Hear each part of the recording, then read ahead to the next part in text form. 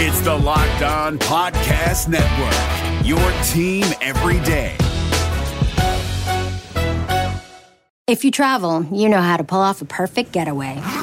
You know after you enroll with your Delta SkyMiles Platinum American Express card, you get up to $10 back monthly on U.S. rideshare purchases with select providers, like a car to the airport.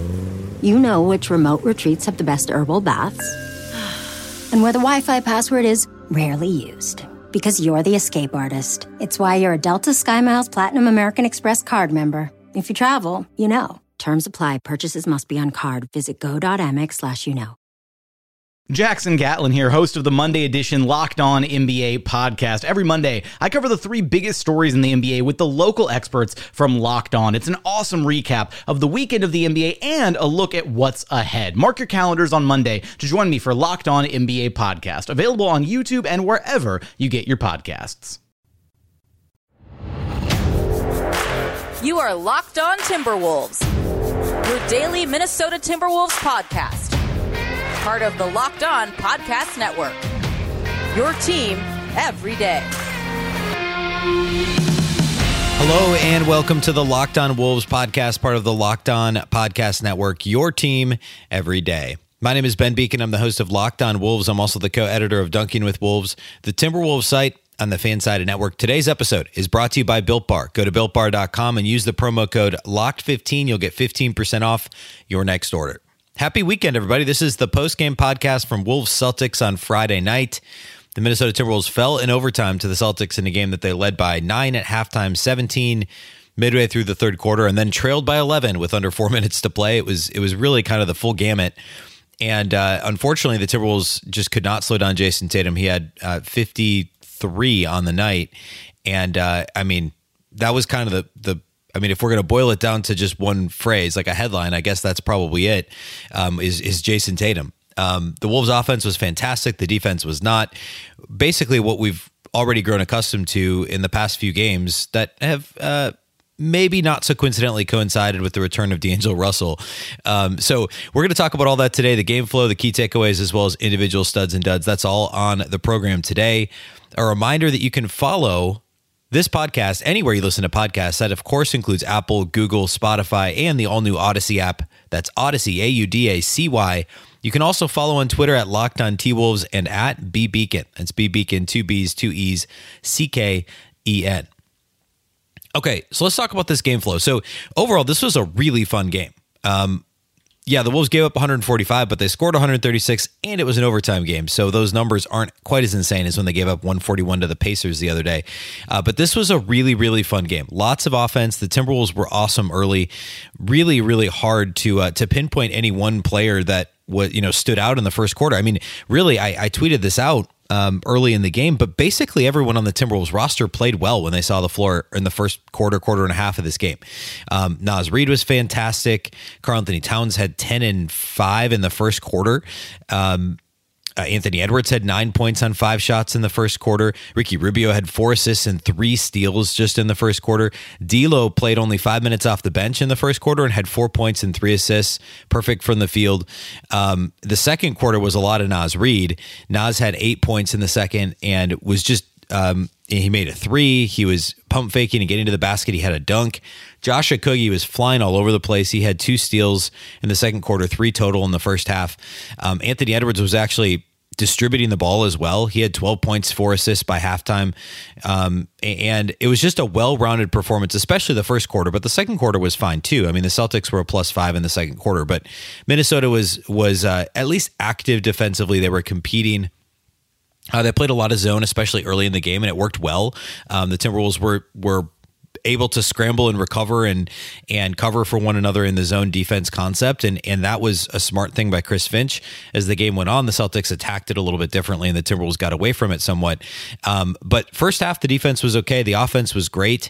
And I mean, the Wolves were really firing on all cylinders. They were up 14 at the end of the first quarter. They were up 9 at halftime. And then in the third quarter, they came out gangbusters once again. They built their lead up to 17 about midway through the quarter. Tatum didn't even score until almost it was like 7.5 minutes left in the third quarter. And he had an 18-point first half. Tatum went scoreless for almost the first half of the third quarter. And then all of a sudden, all hell broke loose, quite frankly. And the Timberwolves just couldn't get anything going offensively. Somehow Josh Okogie ended up attempting 5 shots in the third quarter. Karl Anthony Towns attempted 2. Part of this was the Celtics, to their credit, made plenty of defensive adjustments. They put Marcus Smart one-on-one against Karl Anthony Towns for a while and tried to just avoid double teaming him, and it worked. It frustrated Towns, and this actually was as much early fourth quarter as it was third quarter. But the Celtics were trapping Towns a little bit in the post. They were doubling him a little bit, and Okogie ended up just with the ball in his hands a little bit too often. This was a good Josh Okogie game, to be clear, but you never want a quarter when Jaden McDaniels and Josh Okogie each shoot 5 shots, and nobody else on the Timberwolves attempts more than 2 field goals from the floor. Now, part of that's because Ant got to the free throw line a bunch in the third quarter, but the offense was just a little bit out of sorts. And then by the Celtics putting Smart on Towns, which was kind of late third, early fourth quarter as they were making their comeback, the Timberwolves just couldn't. I mean, Towns got frustrated, right? And he was going one-on-one against Smart, which is what he should do. At one point, he got called for a travel and then a technical upon review for elbowing Smart in the back of the head. He had a couple of misses, and then the Wolves got a rebound and scored type of a thing. So Towns did the right thing by going at Smart, but Smart's obviously a great defender. I mean, he can guard 1 through 5 essentially on the court with effectiveness, right? And the Timberwolves couldn't solve it because Towns got really frustrated, got a little bit away from his game, committed a couple of turnovers trying to distribute. And there was kind of this pre his break at the end of the third quarter, early fourth quarter, and then the first part of the fourth when he came back, just a little bit discombobulated, a little bit out of sorts. And the Timberwolves offense was exactly that. They just couldn't get anything going. And then defensively, the Celtics, and we're going to get into this in key takeaways, but basically the Celtics just kept going back to the well in the pick and roll, and the Timberwolves adjusted how they were covering it. They were hard hedging more often to try and force the ball out of Tatum and Jaylen Brown's hands, but it wasn't necessarily working. And when it did work, they were overcorrecting, and the guys guarding the perimeter players in the corner were getting jumpy, and the Celtics got too many open corner threes in the fourth quarter. And part of that was just mistakes. I mean, Anthony Edwards, D'Angelo Russell were the 2 biggest culprits once again, no surprise. But it just the point of attack defense was bad all night, and the pick and roll defense was really bad during the Celtics run, late third, early fourth quarter. And then down the stretch in this game, it was a ton of fun. The Celtics got up 11 doing everything that I just described. They were up 11 with 3. Jason Tatum made a 3-pointer with 3:47 left to put them up 11. And then Anthony Edwards came down, hit a couple free throws. The Wolves ran a nice set where Edwards actually cut into the paint, and I talked about this I think on Friday's show about using Edwards more as a cutter. Maybe it was earlier in the week, but Towns made a perfect pass. Edwards got a dunk. I mean, he got the ball right at the rim and just went up and dunked it. Nothing you can do about it. A little bit of a back and forth. Russell, Towns both made shots. The Celtics missed a couple of threes, and then D'Lo got hot, made a couple of 2-pointers, made a couple of 3-pointers. The Wolves got to stop down 1. D'Angelo Russell got the rebound, came down court, shot a 3 in transition with about 26 seconds left. And I had no problem with the shot. I mean, D'Lo is fantastic at pull-up threes. It would have given him a 2-point lead, and it was actually a 2-for-1, right? I mean, if he had made it, the Celtics would have called timeout down 2. And if the Celtics had scored, the Wolves would have gotten 1 final possession. So everything about it was fine. And it almost went in, but he missed it. The Celtics got the rebound. The Timberwolves were just trailing him enough that by the time 4 of the 5 Timberwolves crossed the timeline at half court to offensive rebound the ball, the Celtics were already headed back the other way. And for whatever reason, the Timberwolves didn't hustle back defensively. The Celtics could have burned more clock. Instead, they inexplicably Tatum just dunked the ball with 17 seconds left to give them a 3-point lead. If it had been, a 2-point game and that gave him a 4-point lead, sure. But he, instead of wasting probably another 5 or 6 seconds before anybody on the Timberwolves could have recovered to foul, he just dunked it. Timberwolves timeout down 3. And they ran 2-man game with Russell and Towns. Towns gave it up to Russell, and the Wolves actually read this perfectly. Russell got off a tough contested shot that he banked in from the top of the key with just under 10 seconds to play. Celtics call timeout. The Wolves actually cover what the Celtics did well. Josh Okogie did a fantastic job on Tatum and contested the shot, and the game went to overtime. Overtime was a little bit back and forth early, and I mean, it was just more of what got the Celtics back into the lead in the fourth quarter, right? I mean, it was the Timberwolves could not defend the 3-point line. The Celtics ran every now and again. It was almost like, I'd have to go back and look, but certainly the first play of the game and the first play of overtime, the Celtics ran what might have been an identical play with a back screen to get a back cut for Jason Tatum for a dunk. I mean, it was just way too easy. I think at the start of the game it was Jaylen Brown, but in the fourth quarter, overtime, it was Jason Tatum. And it's just a free bucket because the Timberwolves don't communicate defensively.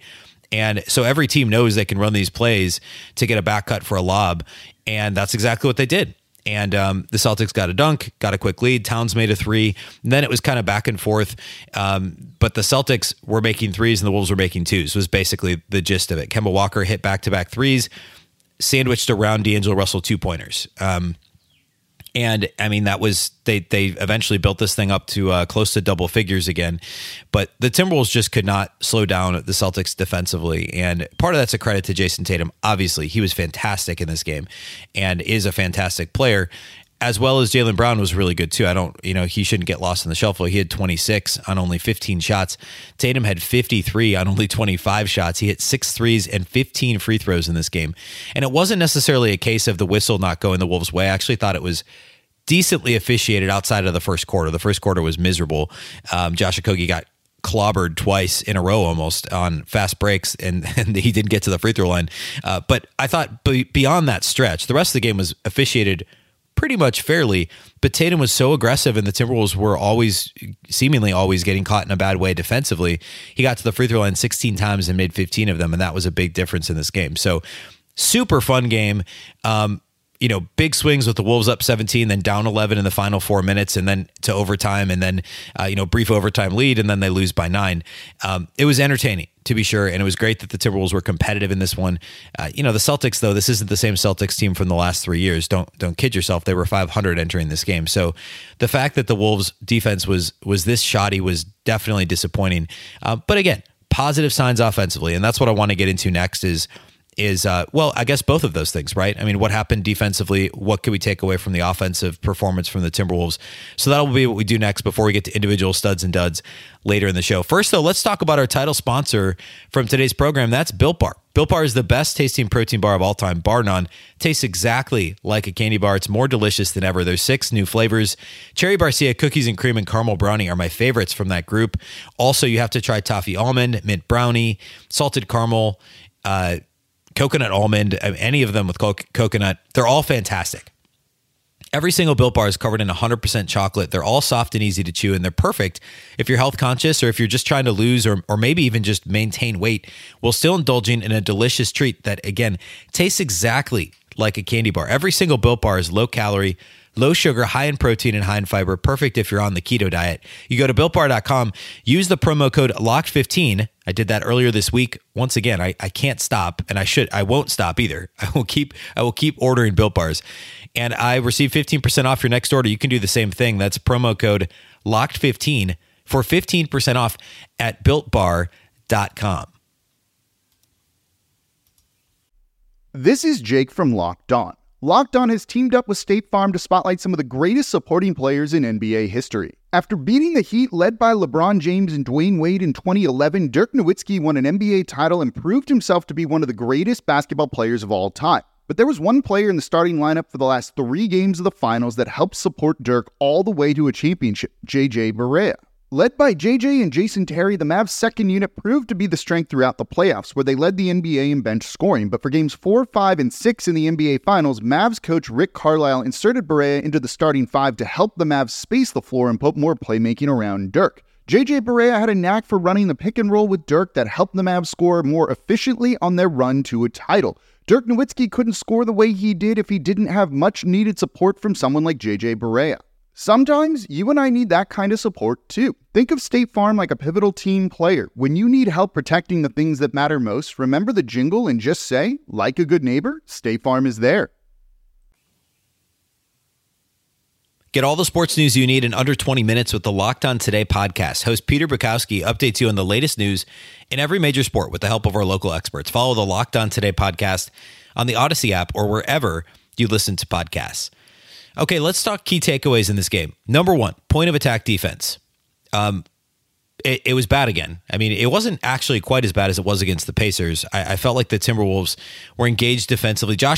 For the most part, Josh Okogie was very good in this game. On both ends of the floor. And the Timberwolves got a bunch of steals early in the first quarter, really the first half. Both Rubio and Okogie were extremely active in the passing lanes. And I didn't think it was to the defense's detriment. I thought that they were mostly intelligent with how they did it. They each had 4 steals for the game.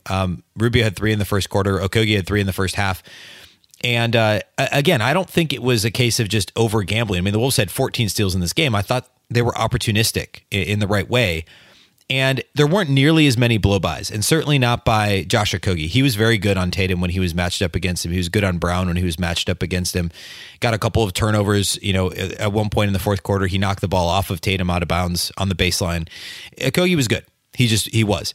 Jaden McDaniels was okay. He wasn't quite as good as Okogie. He still struggles sometimes getting blown by on the perimeter, and he can make up for it because of his wingspan and his athleticism. But McDaniel's point of attack defense was not outstanding. And then outside of that, I mean, I mentioned this in the first segment, but as the fourth quarter went on, the Timberwolves began to hedge harder and harder on pick and roll game, and the bigs, in most cases, Towns was getting pulled higher and higher to try and contest threes. Sometimes he didn't get high enough, and the Celtics just splashed threes. That happened a couple of times where he just didn't quite get high enough, and Tatum made him pay. And usually it was Tatum. And then there were other instances where the Timberwolves actually played the pick and roll, the initial action well, but it was the backside defenders that struggled. So there were plenty of examples of Anthony Edwards, for instance, overreacting to the action at the top of the key and shading himself more towards the wing, trying to cover for D'Angelo Russell on a rotation and leaving his guy wide open in the corner. D'Angelo Russell did it a couple of times too, where he just completely tried to help on the drive, but not really, because he does the thing that D'Lo does too often, which is he kind of feigns as though he's going to help, and he just kind of gets caught in no man's land, and he's not helping on the drive, and he's not getting back to his man on the perimeter, and the Celtics splash a wide open 3 from the corner. That happened over and over to mostly Edwards and Russell, but they weren't the only ones. I mean, Rubio was guilty a couple of times, but typically Okogie and McDaniels were involved in the point of attack, defending the point of attack with Towns. And Towns made some mistakes, again, allowing some open threes by not hedging hard enough. But I think, to me, the bigger thing was the likes of Edwards and Russell and, in some cases, McDaniels. But some of these guys aren't used to defending the pick and roll the way that they did in this game against the Celtics because, I don't know if this is true, but let's call it 90% of the time, 95% of the time, the Timberwolves play drop coverage in the pick and roll. We saw that change a couple of times post All-Star break. I forget which game it was, but the Wolves, based on the personnel of the opposition, they switched up what they were doing defensively. I actually think they did it against Portland, and which of course is ironic with Vanderpool being the former coach there that made that coverage work for that Blazers team with Lillard and McCollum. But almost all the time, the Wolves play drop coverage and pick and roll, and that changes your assignment on the wings as well. And I feel like maybe that is what happened with Edwards, especially, as well as Russell and others, where, they're thinking, if I'm in drop coverage, I've got to help on the drive, I've got to help on the perimeter.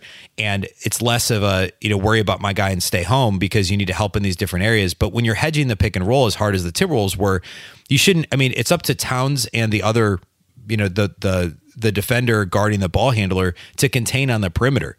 And they're kind of on an island, and they were for the most part doing their job. The problem was that the other guys on the perimeter were over helping too often. And that was the problem. So not the only problem, but to me, that was the biggest issue down the stretch once the Wolves switched up their pick and roll coverage. And I thought what Finch decided to do, and Vanderpool or whoever made that call, was the right thing. I thought that the Wolves were guarding the pick and roll effectively up top, except for those handful of possessions where Towns wasn't getting out far enough. There were some problems early in the fourth quarter while the Celtics were making their comeback. Jordan McLaughlin is a good on-ball defender, but he's not physical enough or big enough to get through screens with any, and the Celtics were running double drag screens. They were running actions where he was having to fight through multiple screens, and he couldn't. And that was part of the problem. Naz Reid, if the Celtics could get him in space, they just blew past him. And that continues to be his biggest problem. He only played 11 minutes in this game, partly because things started to get out of hand, and then Towns was just the guy the rest of the way. But Reid could not contain in the pick and roll. And that was another kind of ongoing issue in this one. Second takeaway, Karl-Anthony Towns was fantastic in this game. He's really good. But he did the thing where he gets kind of out of sorts, and he gets a little out of control because of the coverage. Smart frustrates him, and then the doubles frustrate him, and then he gets frustrated with the non-calls, and then he thinks somebody misses a coverage defensively, and it kind of snowballs, and he gets a little bit out of control. To me, though, what was almost as notable was that he contained him, or he I guess recalibrated himself is probably the better way to say it, in the fourth quarter, to where he knew what was happening. He was like, oh man, the Celtics got back in this game. Let's get back under control. And he somehow managed to do that. And I don't know if in the moment maybe he realized he was a little bit out of control, or if the coaching staff said something to him. But whatever happened down the stretch, him and D'Lo were both phenomenal to get the Wolves back into a game that they once led by 17 and then were down 11. Usually the Timberwolves, or any team at that point, would just kind of mail it in and say, all right, let's just roll over on this one because we gave up this huge lead. We have no chance on the road against Boston. But the Timberwolves did it, and that they got back into it, forced it to overtime, and that was Towns and D'Angelo Russell. Also Anthony Edwards. We're going to shout him out quite a bit here in Studs and Duds because he was really good in this game. But I thought it was notable that Cat was A, really good, and B, after getting out of control, figured it out, got himself back under control, and was a big part of the Timberwolves comeback. Also, this isn't breaking news for anybody, but this game was yet another. I don't know. I guess we could say this about really all three games since D'Lo's been back. D'Angelo Russell is so good on offense. He is such a good offensive player, fantastic feel and touch and rhythm, and a great passer. All those things are phenomenal. He is equally as terrible on defense. And we've known this, right? My take, when the Timberwolves traded for him a little over a year ago, and then over the offseason, when I spent a lot of time talking about, could the Wolves defend anybody with D'Angelo Russell and Karl-Anthony Towns as their two best players? And I believed that what the Wolves needed to do was just get him to play harder in pick and roll game. They needed him to fight through screens. They needed him to just be active because he's got good hands. He's got good basketball IQ. He's got good size, all of those things. He's not a great athlete, but he's never going to be an all-world defender. They just need him to be okay. Well, he has not been okay lately. He was passable at times in the pick and roll, which I think is maybe the nicest way to say it. But the bigger issue for me was the off-ball stuff, where he just kind of like stands there and points. And you watch him on a possession, it's kind of like James Harden 6 years ago, or whenever the gif of him just back cut after back cut, right? I mean, it's similar to that, where Russell's a smart player, as is James Harden. But for some reason, it's like his cement blocks on his feet defensively. Sometimes when he's off the ball, he just kind of stands in one spot and drifts, and he doesn't commit, and he doesn't stunt and recover ever. He doesn't help. If he helps, it's like a fake help. He doesn't completely help and commit, or he doesn't get back to his man. He's just kind of always perpetually in no man's land is what it feels like watching D'Angelo Russell on defense when he's not guarding the ball. When he's guarding the ball and he gets into a stance, he can be okay because of his size and because of his awareness on the court for the most part. But it's like these off-ball situations, like he's content to just kind of point and like, hey, you cover over there, and that's my guy, but I'm not actually going to get out there. That's what we're seeing from D'Angelo Russell defensively. If he could just stop that and he could be, decent defensively, he is so good on offense that this team would, I really do think it all hinges on that. I mean, Towns has not been a great defender this year, but he's improved. He's shown commitment to improving. He has been better, and he is, at worst, I would say he's an average defender this year. And they can, if Russell and Towns can both be average defenders, and you add in a couple of average to plus defenders like Josh Okogie and Jaden McDaniels, then this defense could become respectable pretty quickly. They've rebounded the ball better lately. Part of that's due to they've played some teams that don't rebound well, but they've been competitive on the glass. In this game, they got beat. They were -8 on the glass, but they were they've gotten in the mix. They've gotten big rebounds. They've somewhat limited second chance points. And that was kind of one of the other big issues. And Russell's a decent rebounding point guard as well, again, because of size and court awareness and all those things. But it's just the point of attack defense, and D'Lo is such a big part of that, and a big part of why it's not good as well. I also think it's notable, Josh Okogie and Jaden McDaniels are both good defenders, but it seems like they're a lot better because Timberwolves fans we're comparing them to Anthony Edwards, we're comparing them to D'Angelo Russell, we're comparing them to other guys we've seen the Timberwolves put out, Jake Layman at times on the perimeter, that just get beat consistently. And then you watch a team like the Celtics with Marcus Smart and other guys on their team who are solid. I mean, Jaylen Brown's a solid defender, right?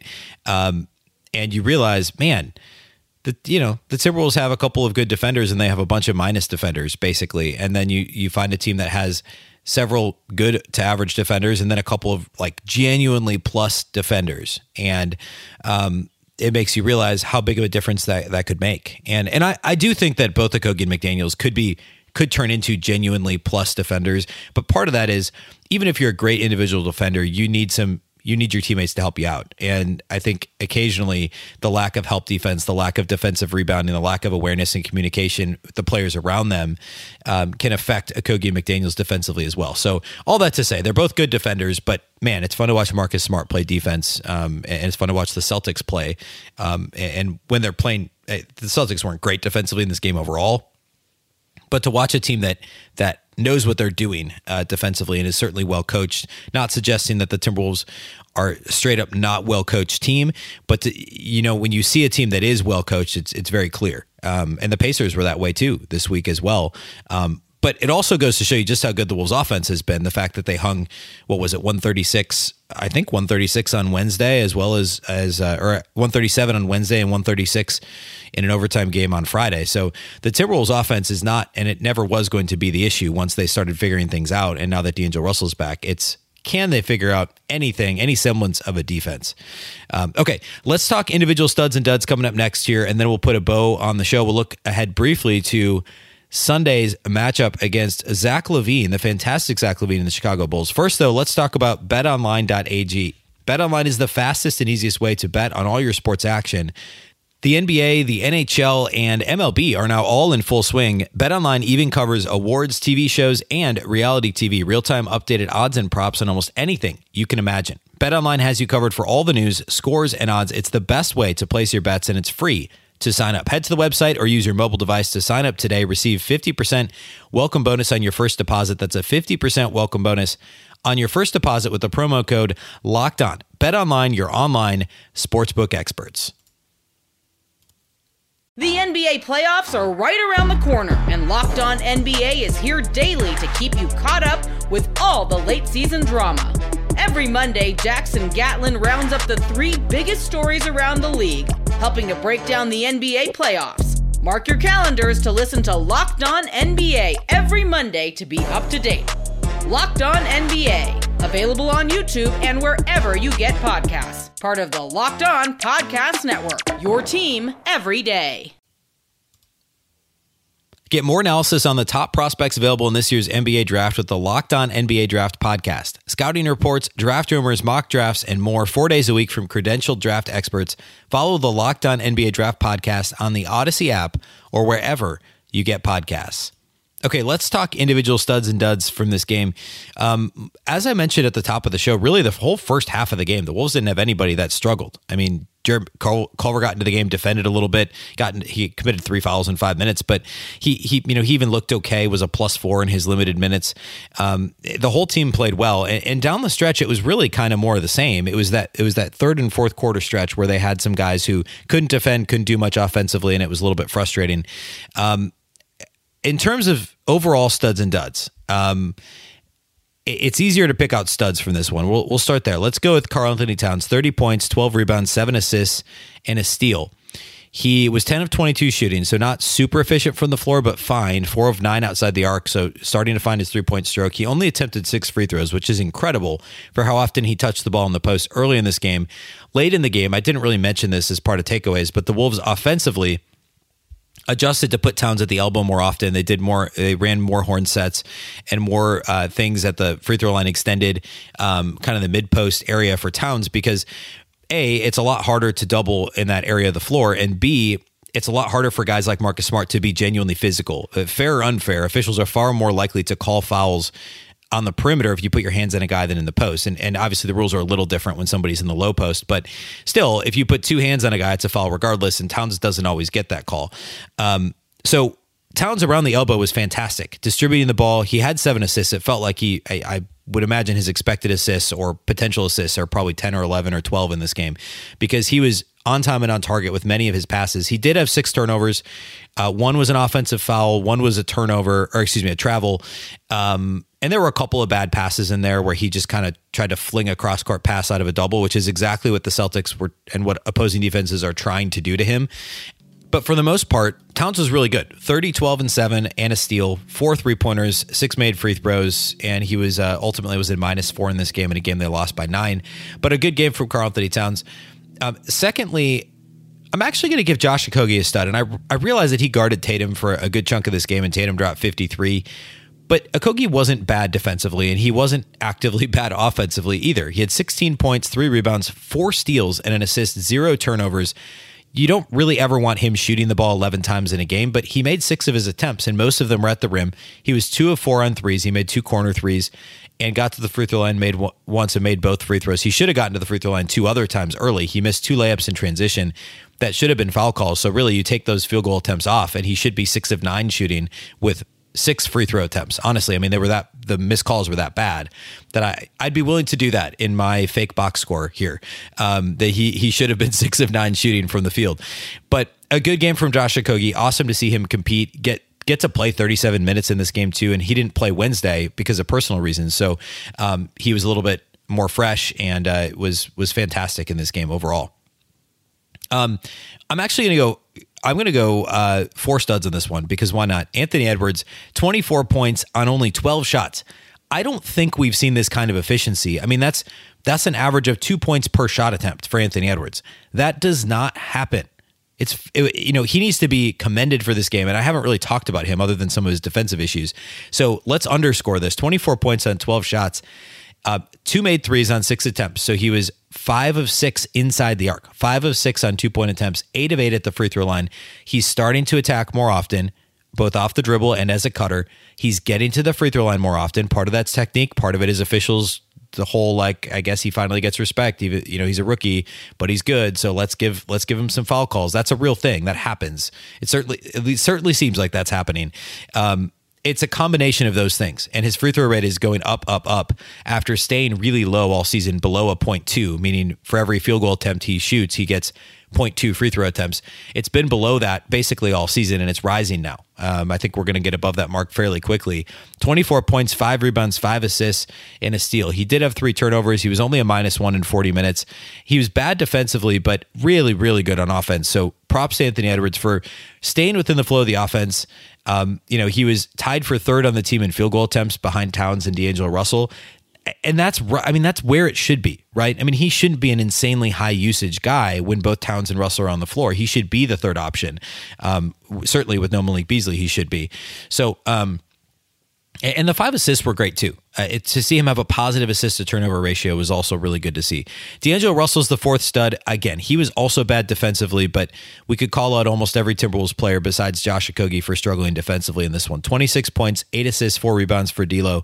He ended up playing 29 minutes after being on an early 20s minutes restriction earlier in the week. He played 29 minutes, was part of the crunch time lineup with the rest of the starting lineup, sans Ricky Rubio. So Rubio only played 23 minutes in this game, and the Wolves went with the 1 point guard lineup because they needed Okogie for defense, they needed McDaniels for defense and rebounding, and they needed Anthony Edwards out there for some scoring punch. So you weren't going to put Rubio on the floor with D'Lo. So D'Lo had 26 points, was really quiet. I think he had 7 shot attempts coming into the 4th quarter all game long, and then just kind of went off at the end of the 4th quarter, scored a little bit in overtime, finished with 26, 8, and 4, only had 2 turnovers, 10 of 18 shooting, 3 of 9 on threes, got to the free throw line 4 times. It's a super small sample, but this week he's been more aggressive getting into the paint and getting to the line. I don't know how much of that is a Chris Finch influence versus maybe fresh legs for Russell. He also had the knee surgery, so maybe earlier this year he was avoiding contact even more than usual. And I talked about this a lot back in December and January, how, yeah, we know it's baked in. Russell doesn't get to the free throw line. He doesn't get into the paint. But it was beyond that. It was a complete aversion to it earlier this year, and now it's coming back into his game a little bit, and that's been good to see. So he was good. I mean, he was on the court for a lot of the Celtics' big run early in the 4th quarter and was miserable defensively, but he did enough offensively to cancel most of that back out down the stretch and get the Wolves back even and into overtime. So that deserves to be commended, to be sure. All right, in terms of duds in this game, offensively, the Wolves were good. I mean, they shot 49% from the field. They attempted 30 free throws and made 27 of them, 90% from there, 36% outside the arc. Hard to call it any one player in terms of offensive issues in this one. But I'm going to try. We're going to give a dud to Ricky Rubio. He wasn't actually all that bad in this game. In fact, he was one of only 2 Timberwolves players with a positive plus-minus in this game, believe it or not. But he was 1 of 5 shooting, missed 3 threes, had a couple of shots he shouldn't have pulled the trigger on, frankly. I mean, he had one in the fourth quarter where the Wolves got an offensive rebound and he just immediately launched a 3 and it just didn't make sense. 1 of 5 shooting. He had 4 points, 7 assists, 4 rebounds, 4 steals, and 0 turnovers. So this is a tough dud to hand out, but it's strictly because of the 1 of 5 shooting and the only 4 points as a starter in this game. But he was okay defensively, guarding in ball screen action, and he had the 4 steals, 3 of them in the first quarter, very early in this game, was really active. So it's kind of a tepid dud for this one. And it's really hard to give out another one. Naz Reid was great early in the game, quiet late, was bad defensively late. Jaden McDaniels had a solid all-around game, but he only had 3 rebounds in 44 minutes. I mean, he's your starting power forward. That can't happen. In a game you're -8 on the glass, you can't play. He led the Timberwolves in minutes with 44 because of his defense, but he pulled down 3 rebounds. 2 of them were offensively. He played 44 minutes and had 1 defensive rebound. That's a big problem for non-Towns big men. Naz Reid, Juancho Hernan-Gomez, Jaden McDaniels, they're all at best average rebounders, but for the most part, they've been minus rebounders this year, and that's a huge problem for Minnesota, and I don't think it gets talked about enough. But that's something the Wolves need to look for in any future pairing with Towns, is somebody that can at least hold their own on the glass. Taj Gibson wasn't a perfect offensive fit with Karl-Anthony Towns, but the man could rebound despite his size because of his wingspan and his ability to box out and be physical.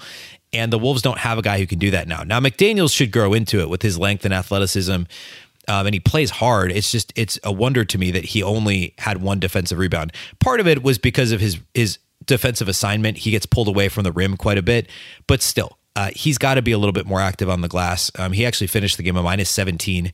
Now that's because he played 44 minutes, but still, McDaniels wasn't a dud in this one. He was good defensively. He contributed offensively, but there's certainly things to keep an eye out that he's going to need to improve moving forward.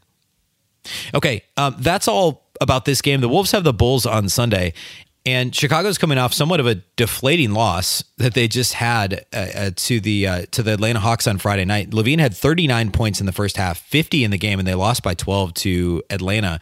But they had some big wins this week. They beat the Pacers easily on Tuesday. They beat the Raptors pretty easily. They beat the Nets this week. So the Bulls are 22-29 on the season, but have, for the most part, have been playing better of late. And of course, made the big trades. They have Nikola Vucevic is in the fold there now. LaVine's been fantastic. Was an All-Star this year for the first time. So should be a lot of fun to see Zach and the Bulls back at Target Center on Sunday evening. So we'll have a post-game pod that posts late Sunday, early Monday. So keep an eye out for that. If you're not already following, you can follow the show anywhere you listen to podcasts. That includes Apple, Google, Spotify, and the all-new Odyssey app, AUDACY, the all-new Odyssey app. But really, anywhere you get podcasts, you can follow and be sure that you are listening for the post-game pod Sunday night, Monday morning. You can also follow on Twitter at LockedOnTWolves, or at BBeacon is my account. That's BBeacon, 2 B's, 2 E's, CKEN. All right, that's all we have for you today. Thanks once again for listening to the Locked On Wolves podcast. Of course, we're part of the Locked On Podcast Network. Remember, the Locked On Network is all your local experts on all the biggest stories. Today's episode was brought to you by Built Bar. You can go to BuiltBar.com and use the promo code LOCKED15. You'll get 15% off your next order. Once again, I'm Ben Beacon. This is the Locked On Wolves podcast, and we'll catch you next time. Clover gives you the power to run a smarter, faster restaurant. See everything in real time with the kitchen display system. Streamline takeout and delivery with online ordering. With the right tech, quick service is getting even quicker. Clover, accept payments, run your business, and sell more. For a limited time only, visit Clover.com to get a $450 statement credit on qualified hardware purchases. That's www.clover.com. Hey, Prime members, you can listen to this Locked On podcast ad-free on Amazon Music. Download the Amazon Music app today.